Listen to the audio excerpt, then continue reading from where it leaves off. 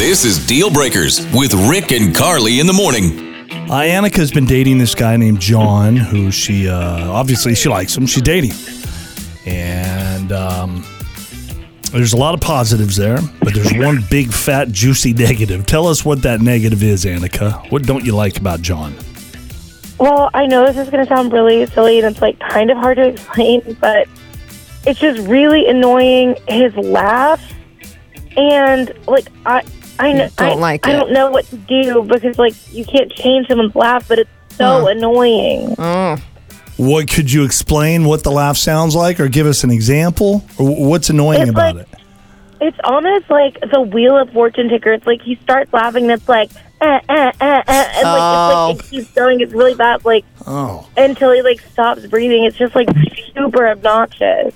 But it's natural. He's not like fake laughing, right? That's his laugh. He can't help that. No, yeah, that's his laugh. But like, I don't know, maybe he could like hold it back. I mean, everything else about him is so great, but it's like so embarrassing when he laughs.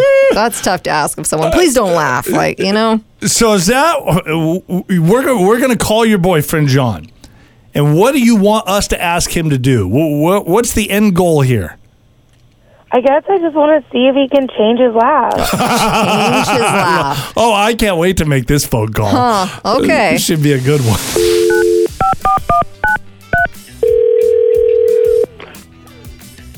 Hello? Hi, is this John? Yes, this is John. Hello, Hi, John. It's Rick and Carly in the morning radio show. How you doing? I'm doing pretty good. How about yourself? Good. Hey, I know it's kind of odd for us to be calling you John, but the reason that we're calling you, I don't know if she's your girlfriend or you guys are just dating, but Annika called us. Okay. Yeah. Anyway. What did I do now? Well, you didn't do anything. Yeah, he did. Inadvertently, John. It's not your fault. Inadvertently. Anyway, Annika's on the phone with us as well because she wanted to talk to you about something this morning. Okay. Hey, John. So it's not that you did anything, and like this is gonna sound so petty, but I just have to talk to you about it because I really like you, and there's just one thing that's just driving me crazy. I knew I did something. What is it what did I do? I'm sorry. It's your laugh. Like, it's so embarrassing. It drives me insane when I hear you laugh. Seriously? Like, no one ever told me that, ever.